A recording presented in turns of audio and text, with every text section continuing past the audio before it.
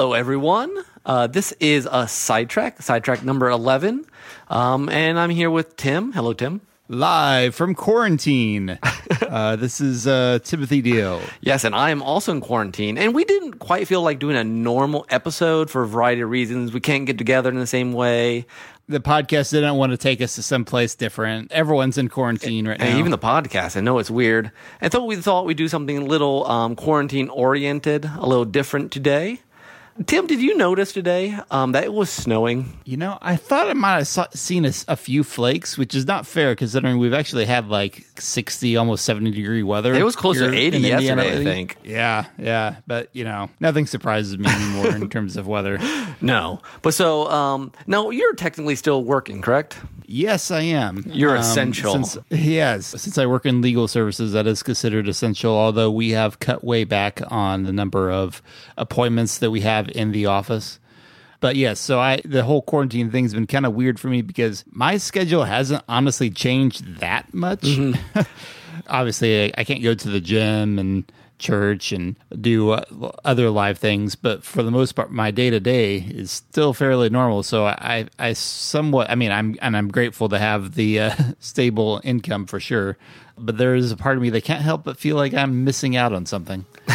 Yeah, my poor brother says he's working harder during quarantine than he did previously.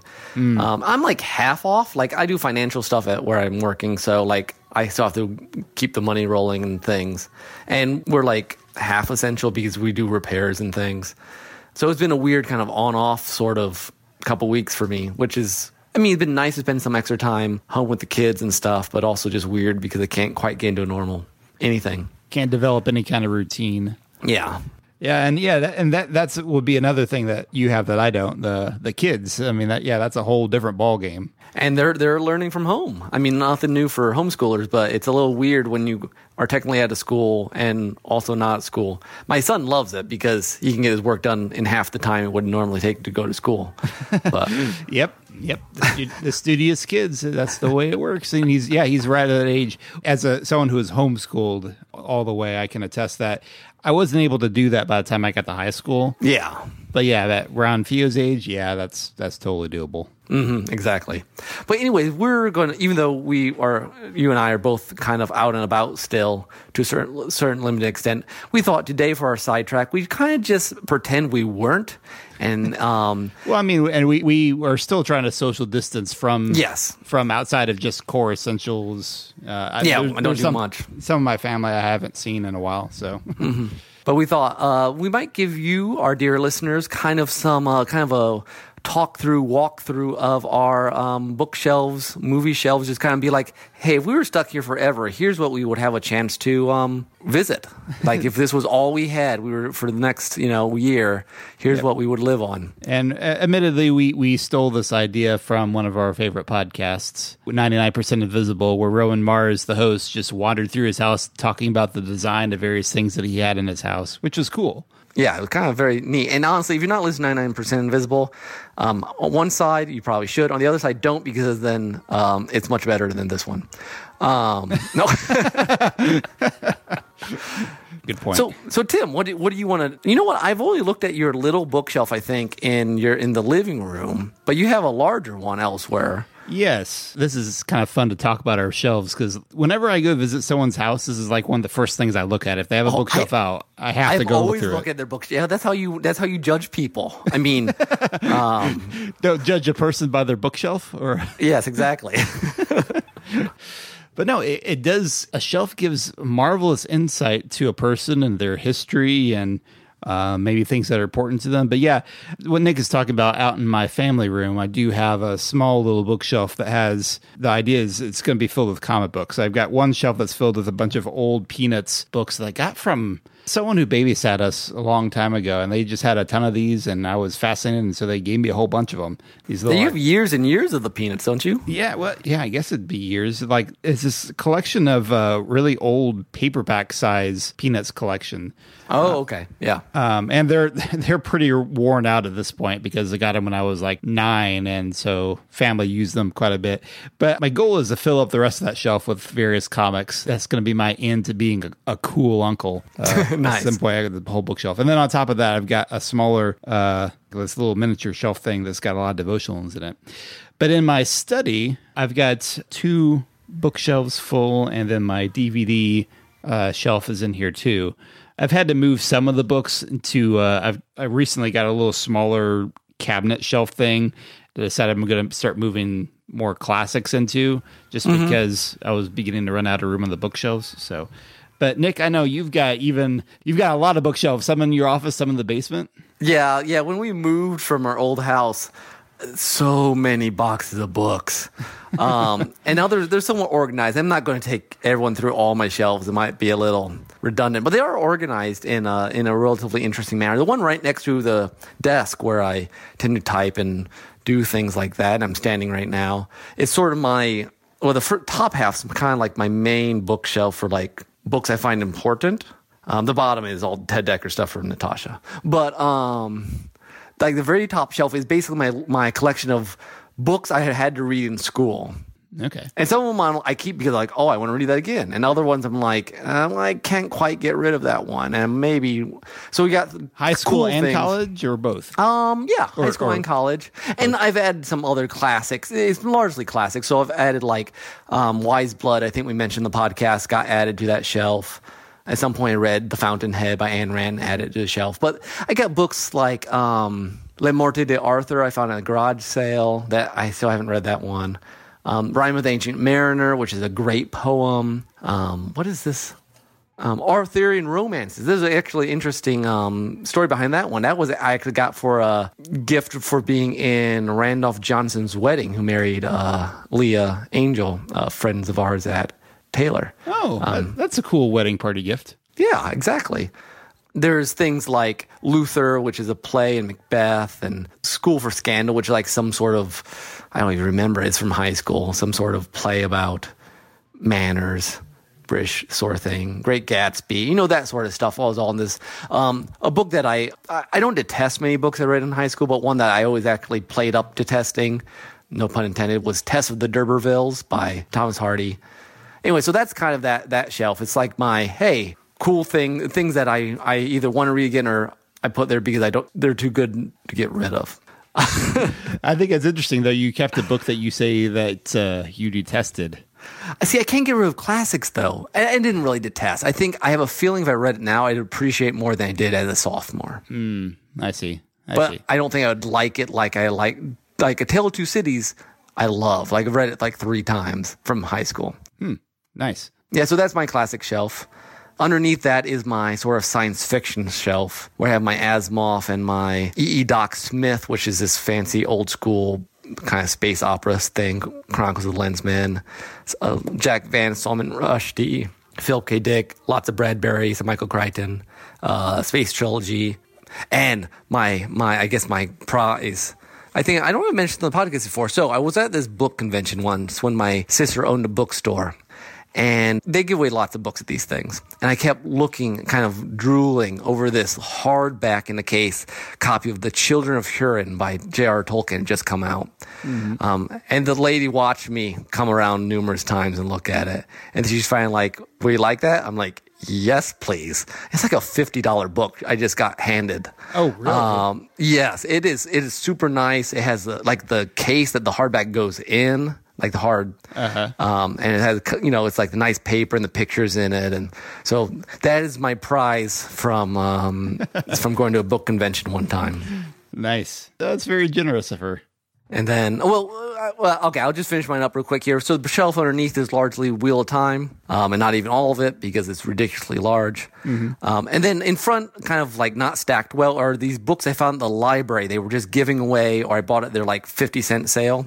It's basically my to-read list. And I have things like The Grapes of Wrath, Bridge of Terabithia, it's a short story collection, At the Back of the North Wind, The Meditations of Marcus Aurelius, just a weird hodgepodge of stuff that I will eventually get to. Sure you will. Yep. Well, hey, I'm reading one right now. I'm reading Agamemnon, the play, the famous Greek play that I also got from the library. Wait, Agamemnon. It's interesting. I'm trying to remember if that's the one that's a Greek play, right? Yes, I think it's pretty famous. Yeah. But I had never read it, I know of. I feel like I might have read that one in Art as an Experience. No, it sounds like one you would. I mean, at the beginning, I'm like, I don't know what's going on. And now I'm like, wow, this is really good. So, Yeah, I remember finding it tough, but meaty. so do you have any sort of organization to your shelf or special books there? Yes, I do. So I've got, like I said, there's two big bookshelves here. The one on the right is mostly the academic one. The bottom shelf has got binders from college and grad school, which I probably don't need, but when I look at this shelf particularly, it reminds me a lot of, I remember my parents having to sort through, weed out some books from college, or in my dad's case, dental school. And I remember being like 10 and being like, why'd you guys keep all these things if you don't, this long, if you're not going to use them? And they're like, well, there's so much time and money invested in these things. It's hard to give things up. And I look at this shelf and like, oh yeah, I really am my parents. But I've got like binders that's got like homework assignments, and I figure I'll keep it for research, right? You never know. But anyway, so the shelf above that is mostly film school textbooks. Some stuff that I read and really enjoyed. Honestly, there's some other books, particularly from like my religion and film class, that I never read, to be honest, and meant to. But when it became clear at that point in that class that the reading would not be tested in any way, that was one of the first things I dropped. It was a good class. I kept doing the class, obviously, but it's like grad school. If you don't have time, you've got film projects to do. Yeah. It just got put to the side. So there's a number of books, with titles like Religion and Film, Faith and Film, Imaging the Divine. I would like to read someday. Yeah. One of those books, probably the book in there that I remember enjoying the most that's on that shelf, is called The Genius of the System, Hollywood Filmmaking in the Studio Era. And I just thought it was a really fun film history book. Well, you brought stuff like that up in the podcast numerous times about this studio system. Yeah, the studio system, if I'm talking about that, is from ideas that sunk in from that book in particular. It was just, it was kind of like reading, one of those fun film documentaries on AMC or something. Mm-hmm. The shelf above that is kind of a mix of film school with some also stuff from my theater minor and undergrad, and some other books on creativity I've picked up along the way. My Jim Henson collection. I've got a mini Jim Henson's biography. There's a book called Make Art, Make Money. That kind of explores Jim Henson's way of doing that, which I thought has some interesting ideas. And there's a book called Memoirs of a Muppets Writer, which is by Joseph A. Bailey, who did some writing for Sesame Street and for The Muppet Show. And so pretty cool insider perspective that you don't get too often. Nice. Yeah, that's a fun shelf. And then I'll finish up with the top shelf on that shelf, if that makes sense, is actually audio stuff. Oh, interesting. I've got a couple different Adventures in Odyssey albums, all on cassette tape, which probably need to be transferred over to something else at some point. Same with, I've got some other like cassette, there's some Bible stories. I have this thing, Dan and Louie was like this ventriloquist, and dummy thing that did this whole big thing of Bible stories, and I just liked them a lot as a kid. Nice. And then I've also got some old time radio from my old time radio days in high school. I was really infatuated with that, so I've got that's on that shelf too. So yeah, that's that one. That sounds very, very Tim. Before we move the movies, which I have a feeling mine won't be near as interesting. The other little bookshelf I have to mention, just because the top shelf, half of it's basically just books by me or other writer friends, which is an interesting thing. I don't know that everyone has. Yeah, I've got one of my shelves on the big shelf on the left.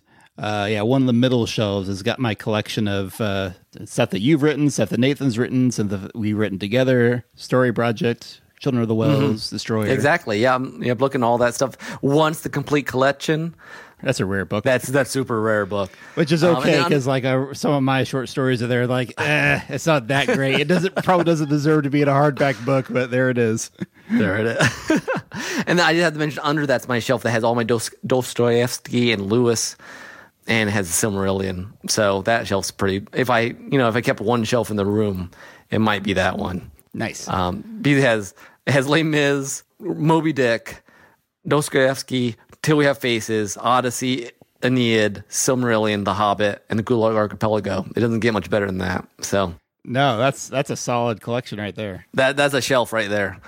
So Tim, do you have anything interesting on your? My movie shelf is largely. Oh, you jumped to the movies? Natasha's I thought you were movies. going to go to your another bookshelf because I have. Do you want me to go? I don't know. Am I boring people with my bookshelves? I hope not.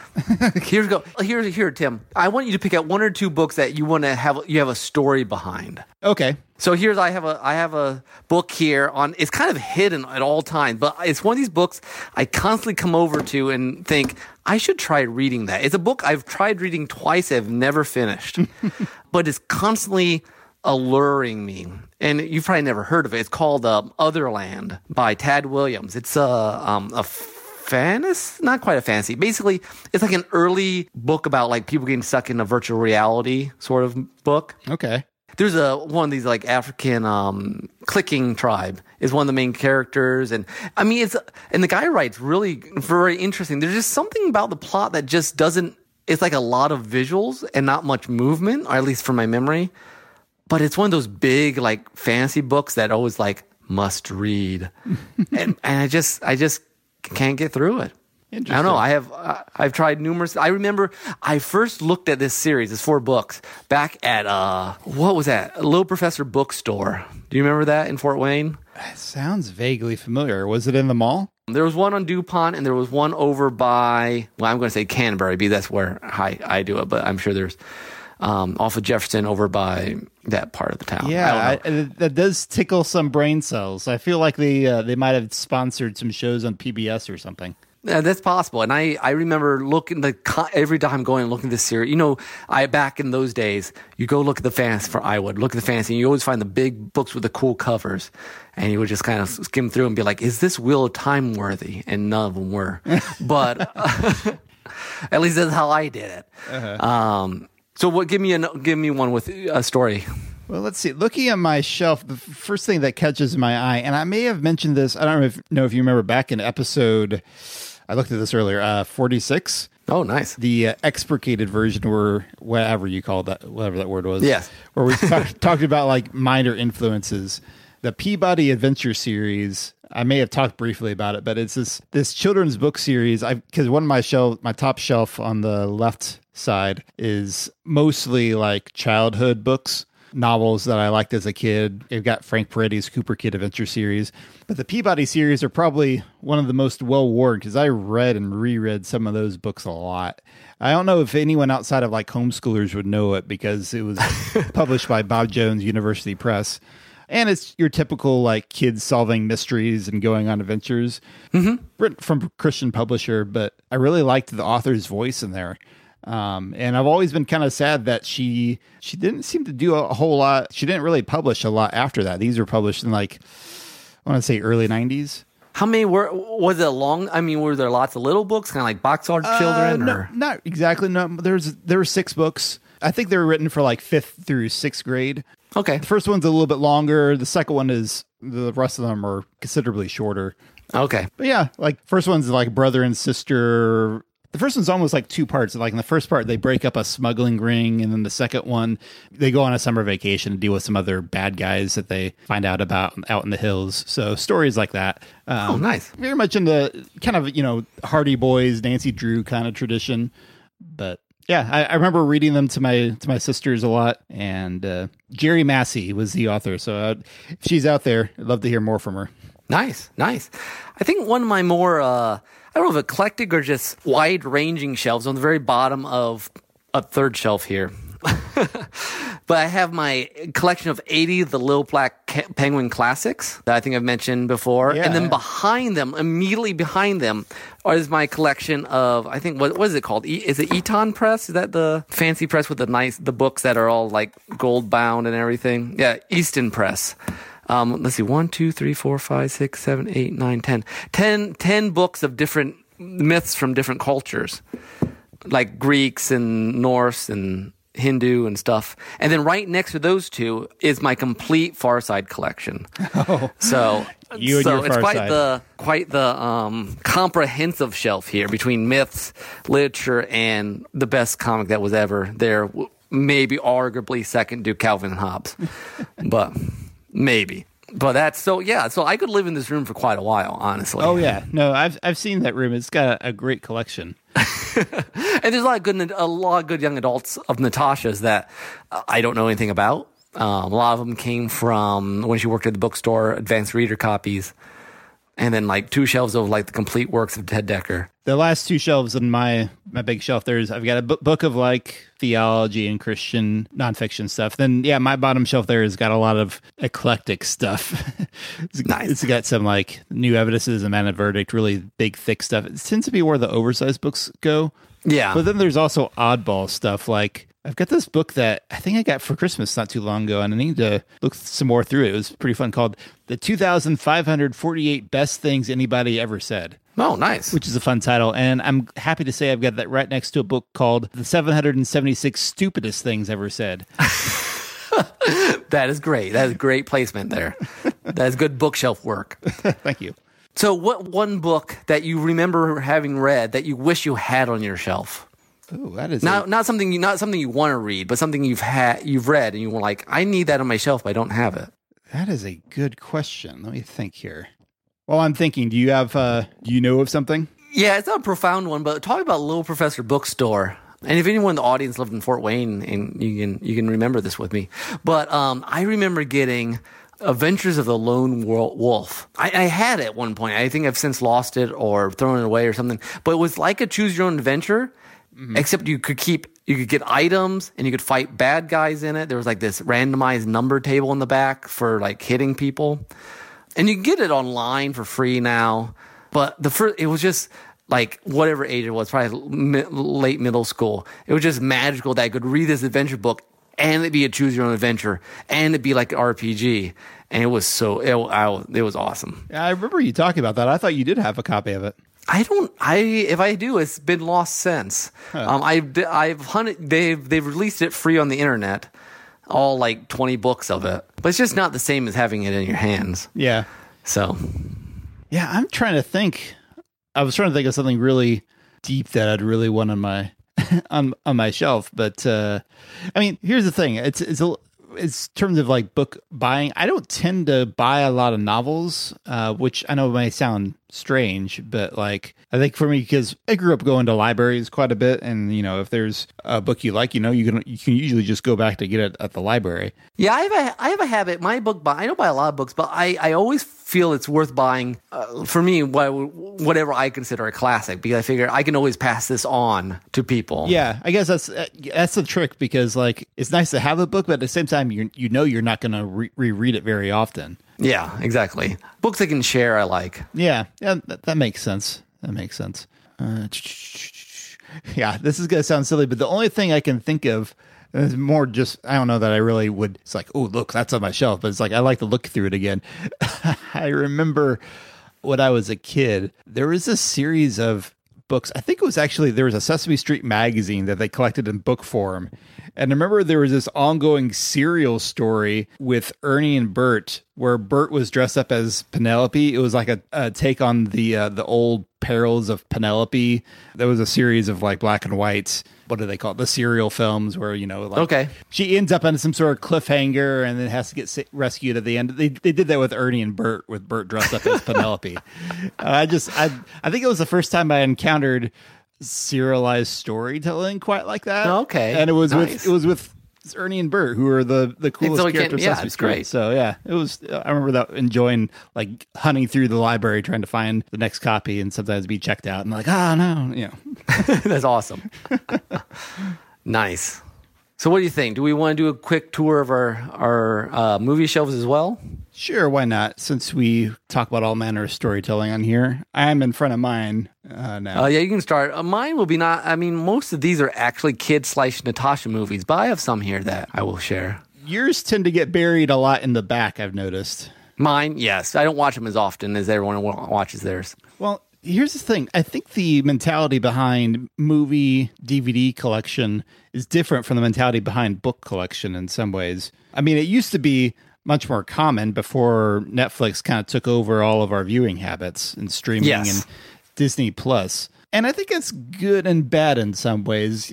Sometimes I think people bought DVDs just to have them, even though they wouldn't really Like, how often would they really rewatch them? And it was just almost a status thing as much as anything. Like, look at this cool collection. I own this and this and this and this. But now there's just so much out there that, like, I feel like you don't really need to own it unless you really like it. And so that's kind of become my mentality for my movies. Although I do have some that I picked up from like used bookstores that I really don't need, like Hot Fuzz. I really should not have a copy of that, but I do for some dumb reason. But yeah, I've got one shelf that's just generic, various things like that. Avengers, Batman Begins. I have the first Final Fantasy movie for some reason. I wonder where that came from. And of course, the Lord of the Rings Extended Edition, and Indiana Jones, Star Wars, the necessities. Yes, exactly. You know what? I don't have any Indiana Jones on DVD. It's actually kind of odd. But yeah, I have probably the things that come back to the most, and if you listen to Hijacks, you would know, are my collections of Babylon 5 and Lost. Yes, those are very important collections. And the Babylon 5 was very important early. I mean, until very recently, you couldn't even find it. I mean, to me, I like to buy movies that you just, especially even now, you can't find. I don't buy a lot of them, but like I have a number of Miyazaki's because it's so hard to watch them. Yeah. Oh, yeah. That's the other thing that's important about a DVD collection. Yeah, if it's something that's like eclectic enough that you don't know if it will always be readily available to you. Because as great as the streaming services are, their libraries are not set in stone. No. Well, like for a long time, Three Caballeros was a very good one to have. You couldn't get it anywhere. That's true. Or actually, I have The Point. Have you ever heard of The Point? No. What's the point? It's that's the whole point. No, it's a very. I think my dad got it for me just because we watched it. It was like one of his movies he showed us when we were kids, like Yellow Submarine. You ever watched Yellow Submarine? The Beatles. I've never seen it, but yeah, I know. Like that, but this was, I guess, 85, I guess it is. But it's an animated film. Ringo Starr narrates it. It's very like, I don't know. It kind of has the feel of like Phantom Toll Booth, kind of, in the sense of like it's a weird world. And Oblio's the main character. He's the only guy in his whole town who's born with a round head instead of a pointed head. And so he goes on this adventure to go like find his point and that sort of journey, cartoon, weird 80s thing, which I haven't watched forever, but it's a very interesting movie. Lots of music, like folksy sort of music. Mm-hmm. Now here's a question. What would you say are the most well-worn movies, DVDs on your shelf? You mean besides like the kids' movies? Yeah. Or most well-worn? That's a good question. I think that would actually be, and I might have to go talk to Natasha about that. She watches movies more often than I do. For me, I think mine are probably, and this will come as much of a surprise, but The Muppet Show seasons 2 and 3, and also the Storyteller collection. Oh man, that's great! I wish I had that. Actually, that would be a good one to own. Yeah, that's a very good one to own. And honestly, I think I say well worn, not just because I watch them on my own a lot, but I tend to try to take those to places if I think there's a chance that like someone's going to want to watch something. Oh yeah, those are ones I'm like. I'm always in the mood for some of those. Storyteller is one I tend to bring a lot, but not enough people are like eager to try it out. It's a little. That's a shame. It's so good. Yeah. That reminded me. There was one. Oh, I do actually also have several seasons of Monty Python's Flying Circus, which is not everyone enjoys, but I do. Probably my most the movie I think I can always sit down and watch of all the movies I own. Honestly, is probably Castle Cagliostro. That is always worth watching. My son, it is still his favorite movie. Every time we watch a movie, he's like, it was okay. He's like, I'm like, didn't you like it? He's like, yeah, but it's not Castle Cagliostro. That's great. So, but yeah, we got a lot of the superhero movies and the kind of kid movie sort of things, and it got some Star Wars. It had John Carter, which I really need to rewatch because I loved that movie when it came out, but it's been a long time since I've seen it. Yeah, and I don't think I've seen that since that came out.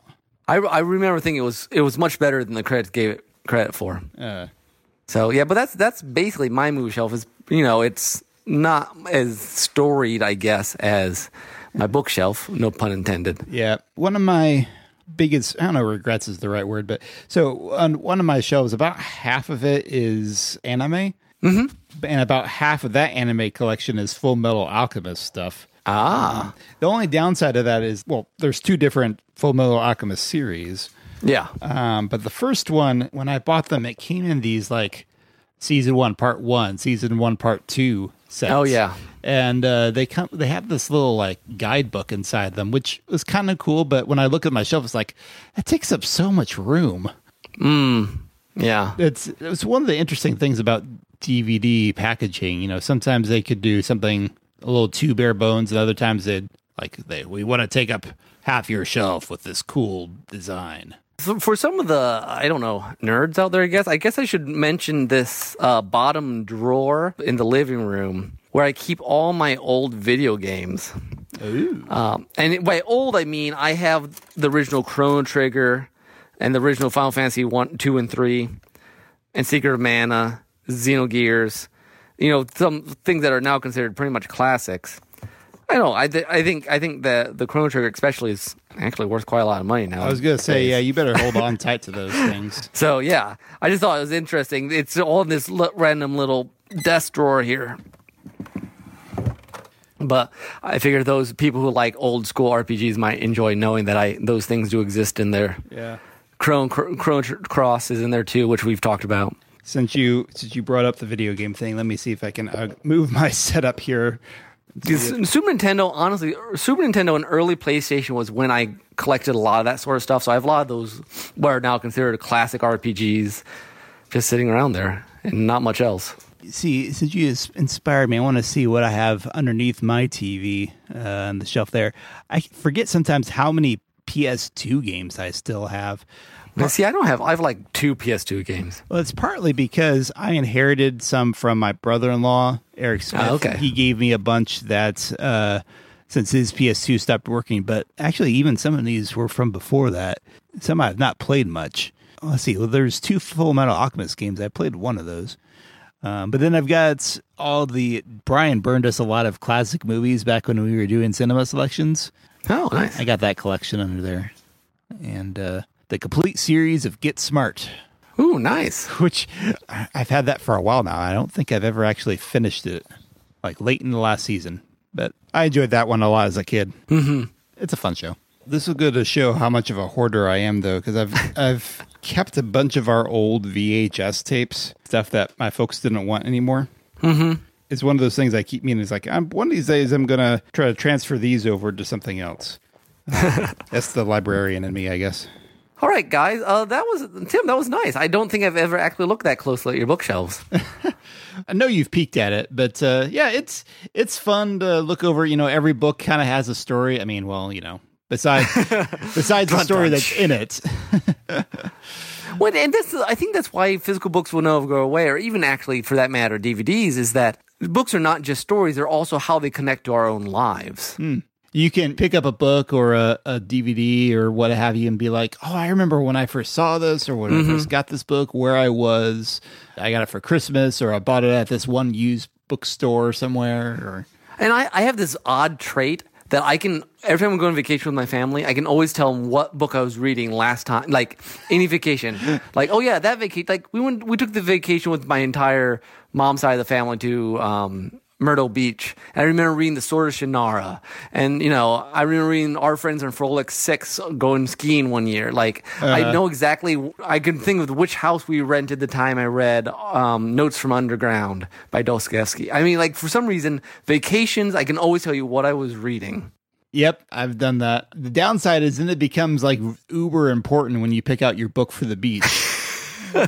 I'm always trying to I need to find a new good, I'm always trying to find a cool pirate story to bring, at least one pirate story of some sort, or seafaring something to bring on. See, I'm just contradictory, because I remember one time we were at the beach and I was reading The History of the Jews by Josephus. That's not a vacation book at all.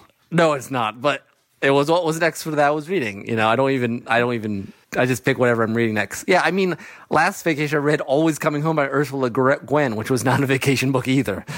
But, so anyway, so yeah, bookshelves in some ways are stories of people. Again, even if they have books that you're like, why are they there? Sometimes it might just be because how they picked them up or who gave them to them or memories attached to them or school or they're just a hoarder and can't get rid of anything.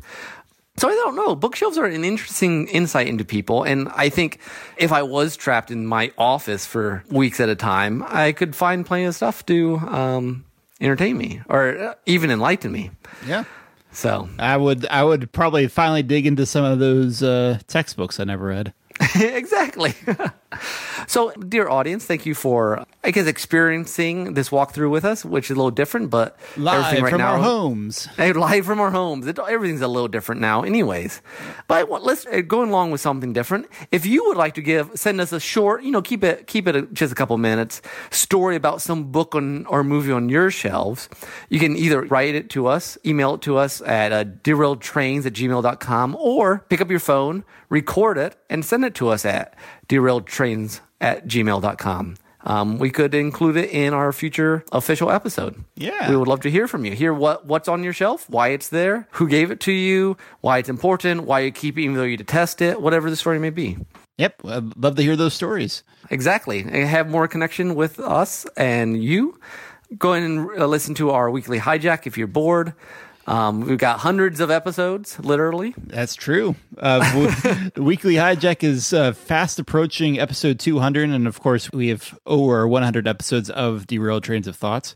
Over on, I don't know if we mentioned this on the main podcast yet, Nick, but over on the Weekly Hijack, we did finish our watch through Babylon 5, and are now in the midst of Crusade, the spinoff series. And that's coming. That'll be ended in not too many weeks. Yeah, it's close to halfway through at this point. So I made a joke about this on social media the other day. But if you're tired of all the coronavirus news, you can go listen to us talk about a series where evil dictators unleash a plague upon Earth, forcing the planet into quarantine and its heroes to go search for a cure. In space. Great. And so, and feel free to listen to us on iTunes or Spotify or wherever your good podcasts are found. Also Stitcher. Stitcher, yes. And then also, Tim, I think even though this is not an official Derailed Trains episode and just a sidetrack, I think we should end with a soundtrack. Okay. What do you got? Well, I have here a remix from Final Fantasy IX.